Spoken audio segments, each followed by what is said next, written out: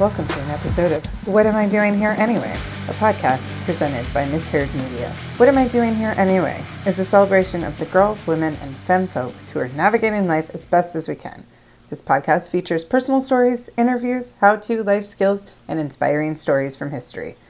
This podcast looks at the many, many answers to the question, what am I doing here anyway? Hey friends, I've missed you all. I've been offline. I went to go work on the heavy metal cruise. I brought back some ick and life started lifing. You know how that goes. But I was reflecting a little bit, as you know, the new year leads one to do, and thinking about how I missed history. I really missed creating the girl-powered planner as I'd done in the previous years for Misheard Media, which was like a cute physical planner where a different girl or femme was highlighted every day. And I did the interview with Caitlin Calgira from A Tour of Her Own a few weeks ago, which go listen to that episode. It's great. Caitlin's awesome. And I remembered about a talk that I gave during one of her amazing events. And with Women's History Month, like literally days away, I thought, why the heck not bring it back? No one's ever heard it. That wasn't at the event. So why not? And I think it's as relevant now as it was in 2019, so I'm sharing a sort of abridged version of that talk. Just, as an aside, some updates have been made, some things have been deleted, and some information is left exactly as it was in 2019. So bear with me. Here it goes.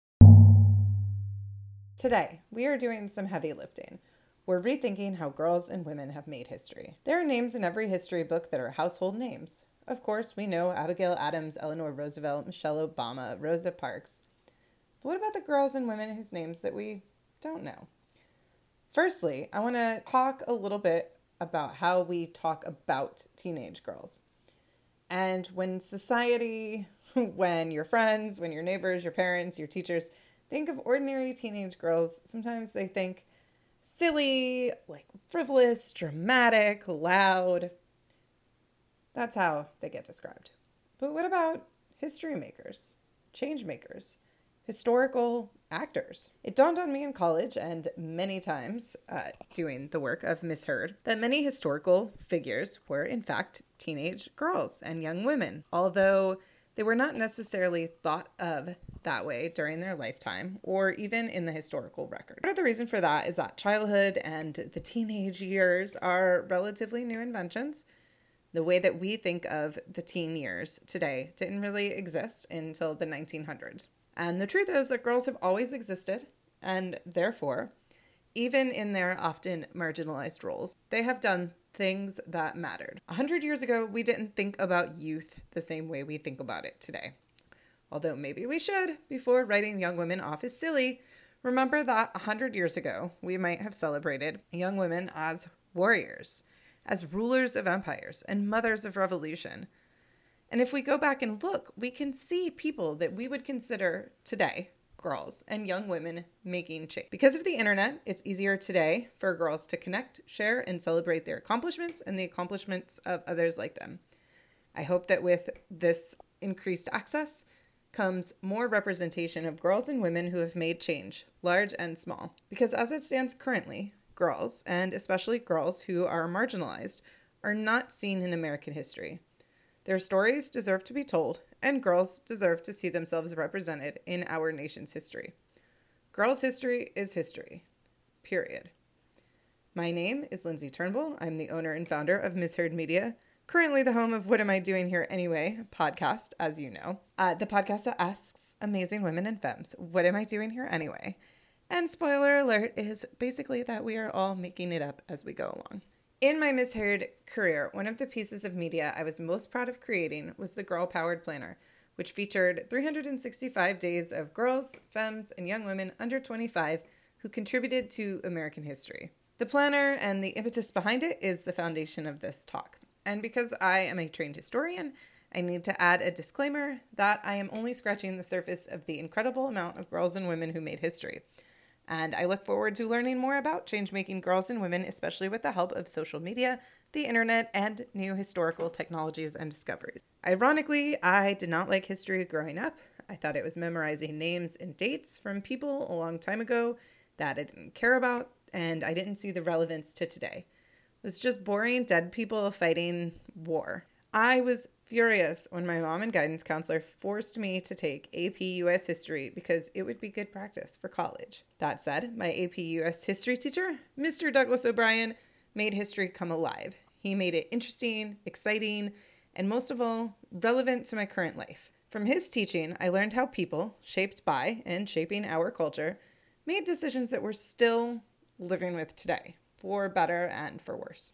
Mr. O'Brien ignited my passion for the past, and when I followed into college and graduate school, where I finally learned more about historical actresses and badass women that changed things. And to this day, I still get joy from reading about a woman that stands up and makes history.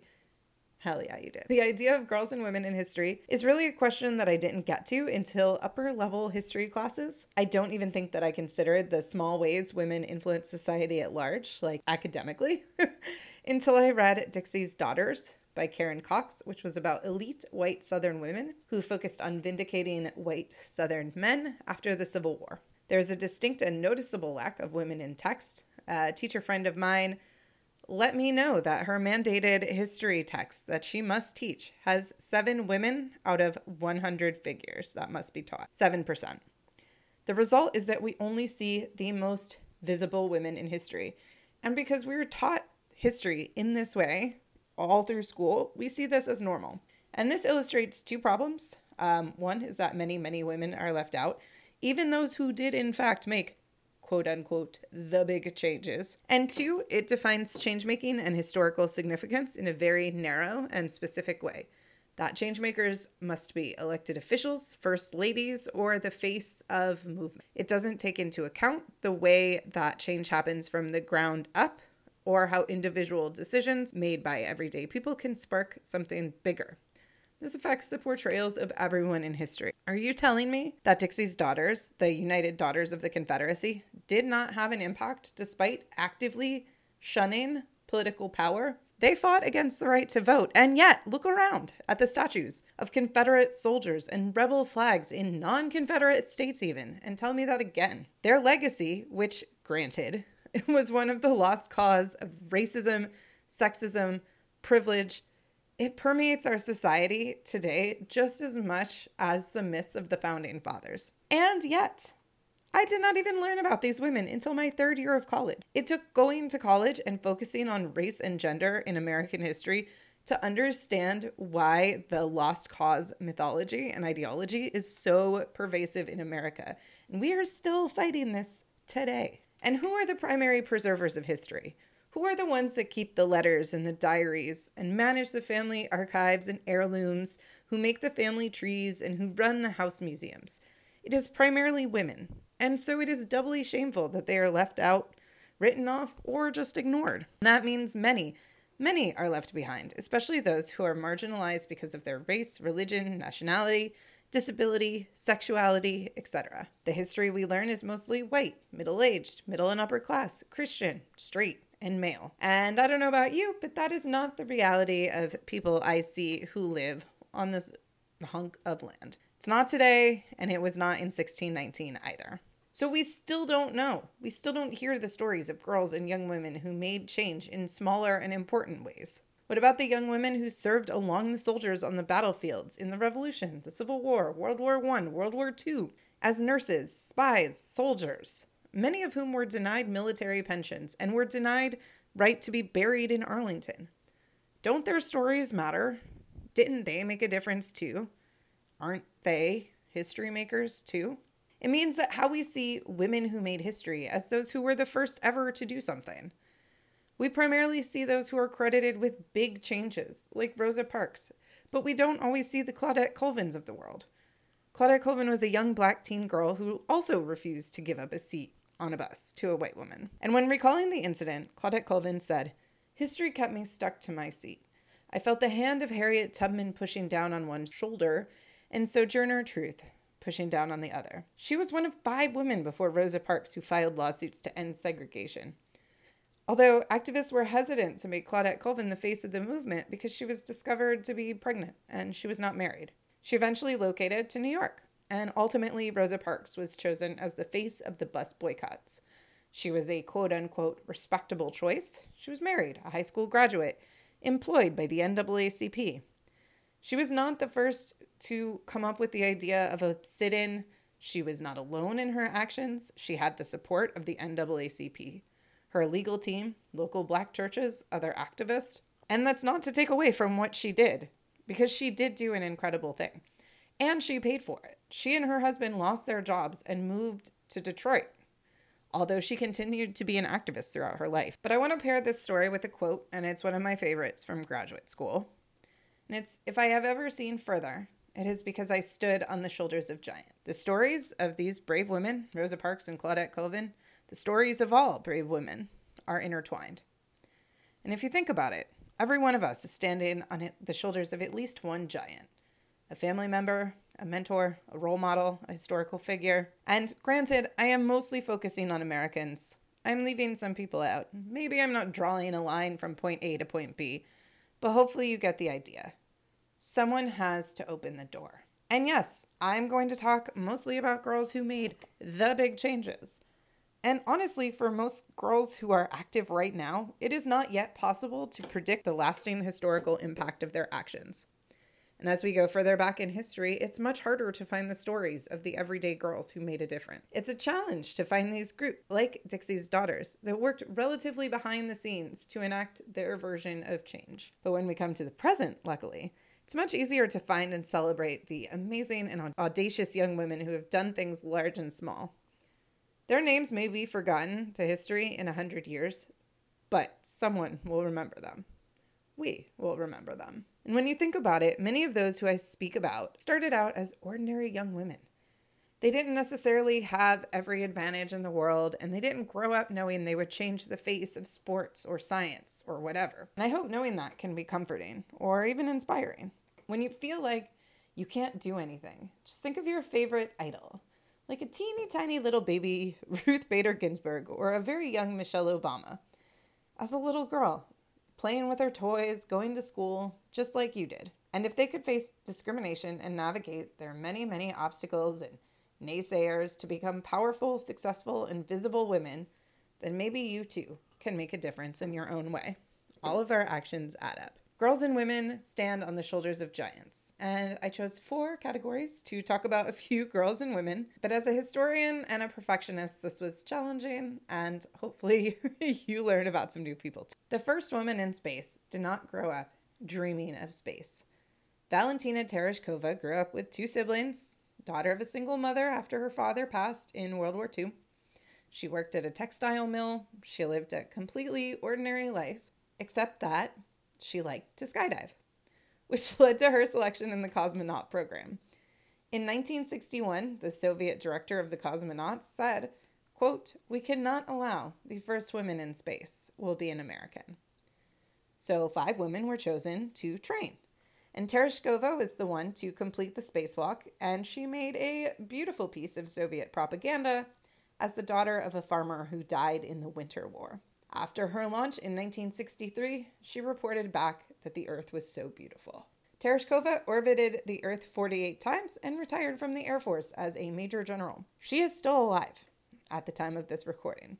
Back in the United States, astronauts were required to be military test pilots, which was not a career available to women until 1978, when anti-discrimination lawsuits were passed. So in the US, law often took time to catch up to changing societal beliefs and values. Luckily for Sally Ride, who wanted to be a pro tennis player, she decided to go to college and earn her PhD in 1978. The year before, she answered a news ad from NASA, who were looking for scientists to go into space. As one of 5 women selected, she was asked the very important questions such as how space would affect her ability to reproduce, how much makeup would she be willing to take into space, and if she would sob during a crisis. She replied, "It's too bad this is such a big deal and that our society isn't further along." In 1983, Ride became the first American woman in space, the 3rd overall, and the first gay astronaut. She flew 2 missions. She investigated Challenger and Columbia disasters. And after retiring, she created a company that made science programs for girls so that she could inspire the next generation of scientists and astronauts. Mae Jemison loved science from a young age and grew up watching space missions and Captain Uhura on Star Trek. At just 16 years old, she entered Stanford and earned her MD in 81. As one of the only Black students, she faced a lot of racism and discrimination. She taught dance, she served in the Peace Corps, and although Jemison applied to NASA, she was halted by the Challenger disaster. She reapplied, she was persistent, and flew her only mission in 92. And on her trip, she literally brought her giants with her. She took a poster from the Alvin Ailey Dance Theater and a photo of Bessie Coleman, the first Black woman to fly a plane. She resigned in 93, which brings us to young women of today/2019. Abigail Harrison and Taylor Richardson. Astronaut Abby dreams of being the first person on Mars. Her interest in space was fostered by an 8th grade project where she contacted astronauts on Twitter. She founded the NGO Mars Generation to promote STEM and space exploration. She hopes to earn her PhD and also be the first person on Mars. Taylor Richardson was inspired by horror giant Mae Jemison. She has been recognized by many outlets for her work creating scholarships to send other girls to space camp. She has even been recognized by the Obama White House. I hope these girls get to go to space. But even if they don't, they have made their mark on history by spreading their passion, exposing hundreds of other young girls to space, technology, and science. Even if they never set foot in space, it's possible they may make discoveries that we can't even fathom yet. And of course, the importance of laws changing affects women's opportunities. So I want to switch and talk about Title IX, which banned sex-based discrimination in any school that receives federal funding. 50 years before the passage of Title IX, a little girl named Althea Gibson was born to sharecroppers in the Great Depression. She was very gifted in tennis from a young age, but she was also really good at fighting and dropped out of school at 13 and moved into a shelter. At first, Althea hated tennis. She would rather fight people if she lost. Luckily, she knew she had talent. With a lot of training, she went to FAMU on full scholarship.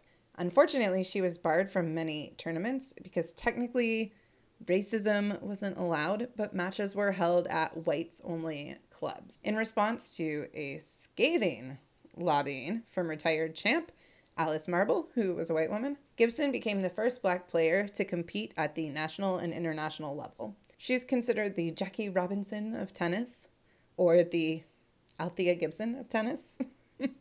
She won her first international championship a year later. She became the first Black woman to win a Grand Slam and the first Black champion ever of Wimbledon. She was the first Black woman on the covers of Sports Illustrated and Time and retired after winning 56 titles. At this time, players didn't win prize money and endorsements were banned. When I looked around me, I saw that white tennis players, some of whom I had thrashed on the court, were picking up offers and invitations, Gibson wrote. Suddenly it dawned on me that my triumphs had not destroyed the racial barriers once and for all, as I had, perhaps naively, hoped. Or if I did destroy them, they had been erected behind me again. Gibson also competed in the LPGA, facing many of the same racial barriers and still breaking records. Fellow tennis player Billie Jean King said, "If it hadn't been for Althea Gibson, it would not have been easy for the others who followed." Gibson was inducted into the International Women's Sports Hall of Fame. Title IX changed things for girls in sports. It prohibited discrimination in all federally funded education programs. It is also known as the Patsy Mink Equal Opportunity in Education Act, named for the first woman of color elected to Congress. Advocates of Title IX cite it as the reason we see so many incredible high school and college female student athletes. Billie Jean King was born into a sporty family, and she was great at baseball and softball, but switched to tennis because it was more ladylike. She took free lessons, honing her skills and learning to tone down her aggressiveness. She was the 5th woman to win titles at all Grand Slam events and has won 20 titles at Wimbledon. She's probably best known for the 1973 Battle of the Sexes when she was 29, playing against 55-year-old Bobby Riggs, who had boasted loudly about an earlier Battle of the Sexes win. 50 million Americans watched this match, where Billie Jean King entered the ring in a litter carried by shirtless men and gifted Riggs with a piglet representing his chauvinism. It's considered a milestone in women's tennis.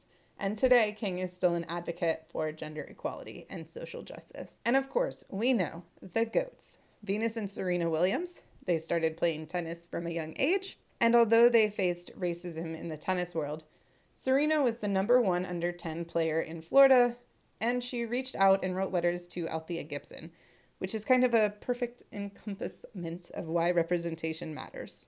The girls competed in their first pro tournament at age 14, and it was onwards and upwards. Serena has won 23 Grand Slam titles, Venus 7. Collectively, they've won 12 Wimbledon titles, 4 gold medals, and 4 consecutive Grand Slam doubles titles. Both have been ranked as number 1 and have many more titles, more than I can fit into this podcast. And Serena Williams continued to push the limit of sports, from showing up in a non-regulation tutu to winning the Australian Open while 20 weeks pregnant and competing just 4 months after giving birth. And Coco Gauff was 15, the youngest player to advance to the main draw at Wimbledon in 2019, where she defeated her idol, Venus Williams, and was the youngest player since '91 to win the first round. At 15, she was the youngest player to win a Women's Tennis Association title in 15 years, and she's been playing since she was 6. And even if Coco is forgotten in 100 years, except to rabid tennis fans, they will have inspired a generation of young girls to see sports, especially girls of color, as something they can do and excel at. And this may not have been the case 100 years ago, or even 50 years ago, before the passage of Title IX. Title IX didn't just change things for tennis.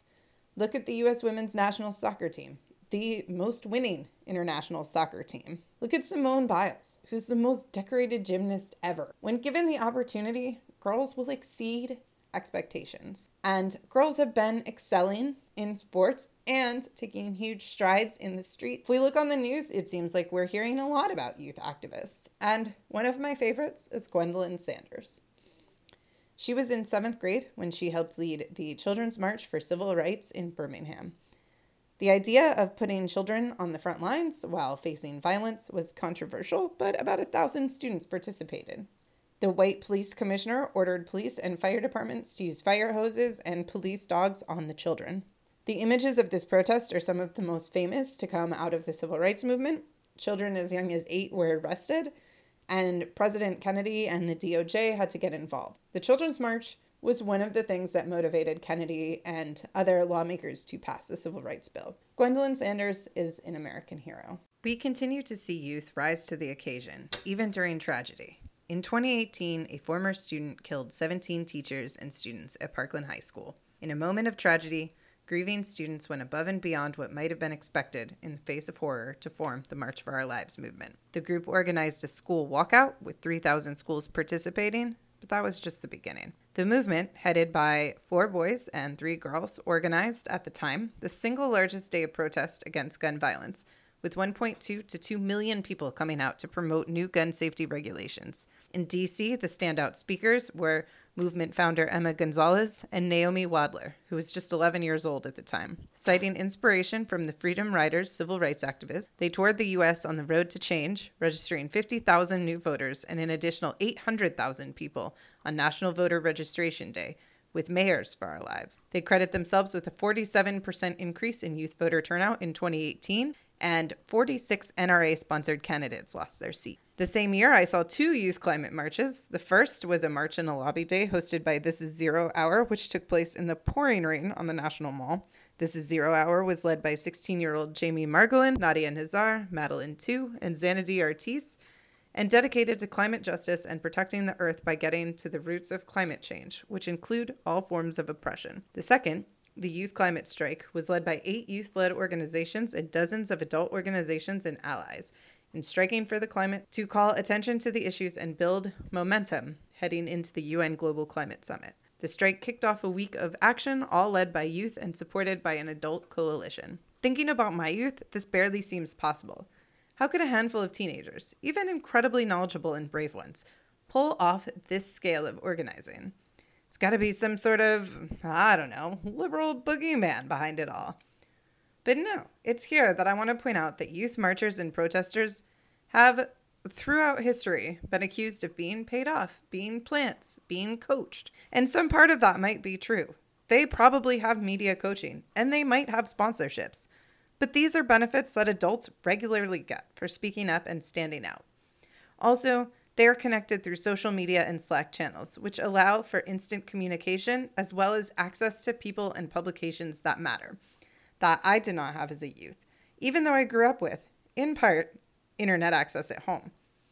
And if you don't think teenagers can be eloquent or savvy, you just haven't spent enough time around them. Some women sprinted, so girls today can soar. This is the case of Rachel Carson, the mother of the modern environmental movement. Carson began her life as a girl who lived on a farm and just really loved to read and write.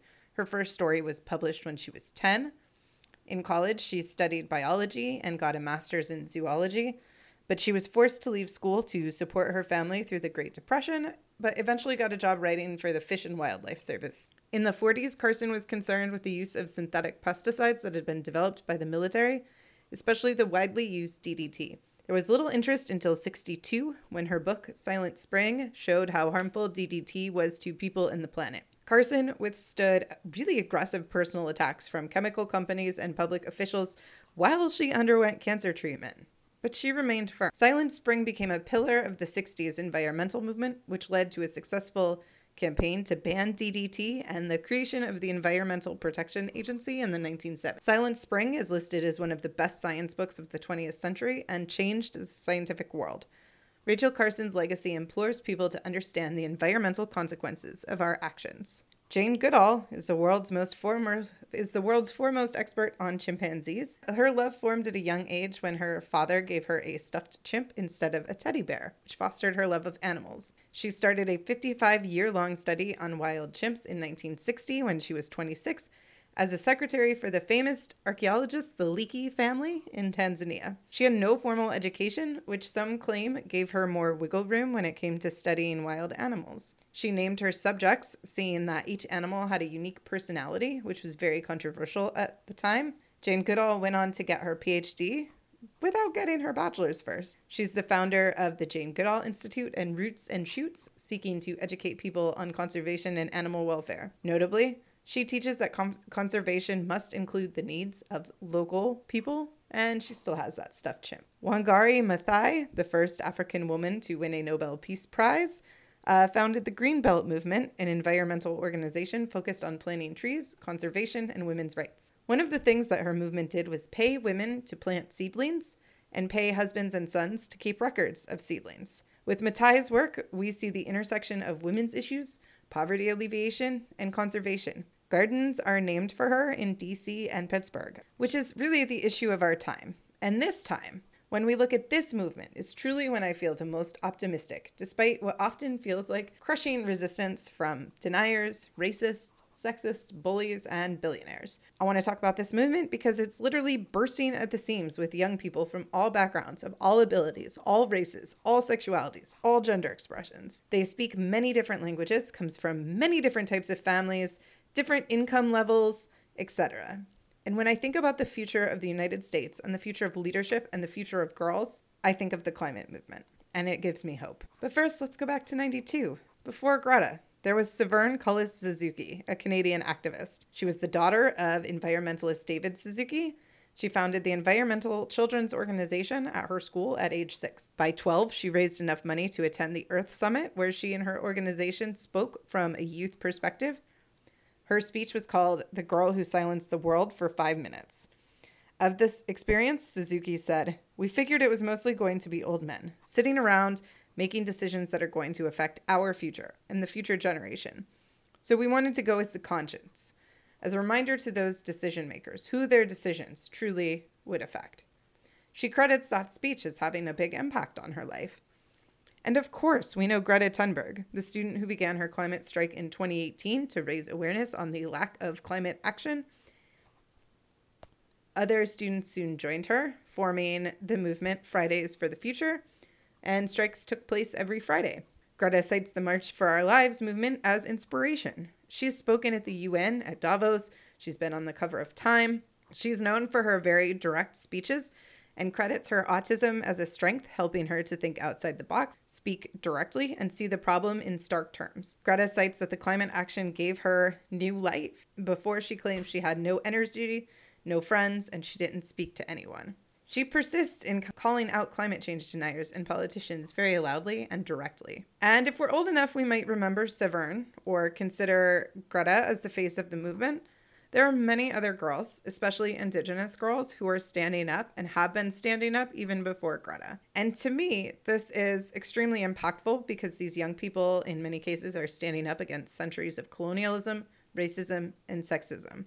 Unlike in previous decades, this climate movement is youth-centered, predominantly female, predominantly people of color, and intersectional. These young people are on the front lines of the climate crisis because of their place in society. Youth and women of color are most likely to feel the greatest impacts of climate change and first. There are a lot of them, and they are all incredibly brilliant, resilient, and passionate, so please forgive me for only scratching the surface of them and their stories. The co-founders of This Is Zero Hour include Jamie Margolin, a Jewish Colombian American lesbian, and Nadia Nizar, who got her start as a Girl Scout and spoke at the UN last year. They marched in the pouring rain on the National Mall and helped execute the climate strike. Margolin has spoken before Congress and was named one of BBC's most influential women of 2019. Autumn Peltier is a water warrior. Her first foray into activism was at age 8, inspired by her aunt, Josephine, the founder of the Mother Earth Water Walkers. From a young age, Autumn knew that not all people living in Canada had clean water. She has spoken at the Assembly of First Nations, to Justin Trudeau, and the UN. She was nominated for the International Children's Peace Prize and serves as the Chief Water Commissioner for the Anishinaabe Nation. Forgive me if I butchered the pronunciation, which was a position previously held by her Aunt Josephine. Jaslyn Charger's mother taught her and her twin sister about marches and meetings in the Black Hills. Guided by her nephew and mentor, Joseph Whiteeyes, Jaslyn took on larger organizing roles. In 2017, they brought together the 7 Council Fires youth to create a cross-country run to bring attention to the Standing Rock crisis and oppose the Dakota Access Pipeline. They did successfully complete the run. They did meet with the White House, but the pipeline was constructed anyway. Charger went on to found the International Indigenous Youth Council with other female identifying and Two-Spirit people who participated in the Standing Rock Indigenous Uprising. This organization seeks to organize youth through education, spiritual practices, and engagement to create positive change and protect land, water, culture, ceremonies, and enact social justice through nonviolent action. Mari Kopeni, aka Little Miss Flint, is an example of how young people of color are first and heavily affected by poor policies and environmental and climate crises. She and Flint's other 100,000 residents were drinking water that was so lead-filled and so contaminated it corroded new parts at General Motors. It contained enough lead to be classified as toxic waste. The switch occurred as part of a money-saving scheme by Governor Rick Snyder, who switched the water supply to the heavily polluted and corroded Flint River without properly treating it. He will not be charged for this new development. Flint residents, who are primarily Black and brown, suffered from outbreaks of Legionnaire's disease and risk possible long-term developmental issues from lead exposure. Mari wrote to President Obama, who visited her and set aside $100 million to repair the corroded pipe. And Mari distributed 700,000 water bottles to local families. She has screened movies, donated school supplies, and held block parties for underserved children in her community. She is running for president in 2044. In a world where gaps between haves and have-nots are widening and environmental protections are slashed to promote big business, it's easy to see how the situation in Flint could be replicated across the nation as clean water becomes scarce. There's no incentive to build to safe standards, and there's not really recourse for people who complain. A 2016 study found that people of color are more likely to live near large corporate polluters, or corporate polluters are more likely to move into impoverished communities, and breathe polluted air, which can lead to lung conditions, heart attacks, asthma, and premature death. For example, fracking and hazardous waste disposal are more likely to take place in impoverished and/or communities of color without the input of residents who often lack the power to take on the government or corporations, and they often do not have the ability to move. Marginalized communities will continue to be at risk at the hands of these institutions. These policies are the result of decades of segregation, redlining, and environmental racism. That said, our government is not doing a great job of promoting EPA regulation. The climate movement is intersectional and international, and I encourage you to look up some of the amazing leaders doing work in your country, your state, your community, and across the world. Their work affects the safety and stability of the ground we are literally standing on. There's a quote, "If she can see it, she can be it." I've barely covered even a fraction of the amazing girls and women who have made change and are currently fighting for a better and more just world. You can see it in the past and in the present, even if it's not in history. You just have to look. I hope that one day we will have academic tomes written about these girls, just as we have 800 biographies for every president and war hero. There's a great thesis out there for a PhD student on intersectionality and the new climate. In the meantime, we have to keep telling these stories in order to keep them alive and fresh and new and relevant, and to inspire the girls in our own lives to be the architects of their dreams and to inspire ourselves. We have to tell these stories in order to remember that others have done this too. We're not alone. We have to let ourselves be inspired and surprised by these determined and powerful women and girls. And we have to encourage them, nurture them, and many times, just get the hell out of the way. This has been another episode of What Am I Doing Here Anyway? Follow us on Instagram @MisHeardMedia. Thanks for tuning in. Bye.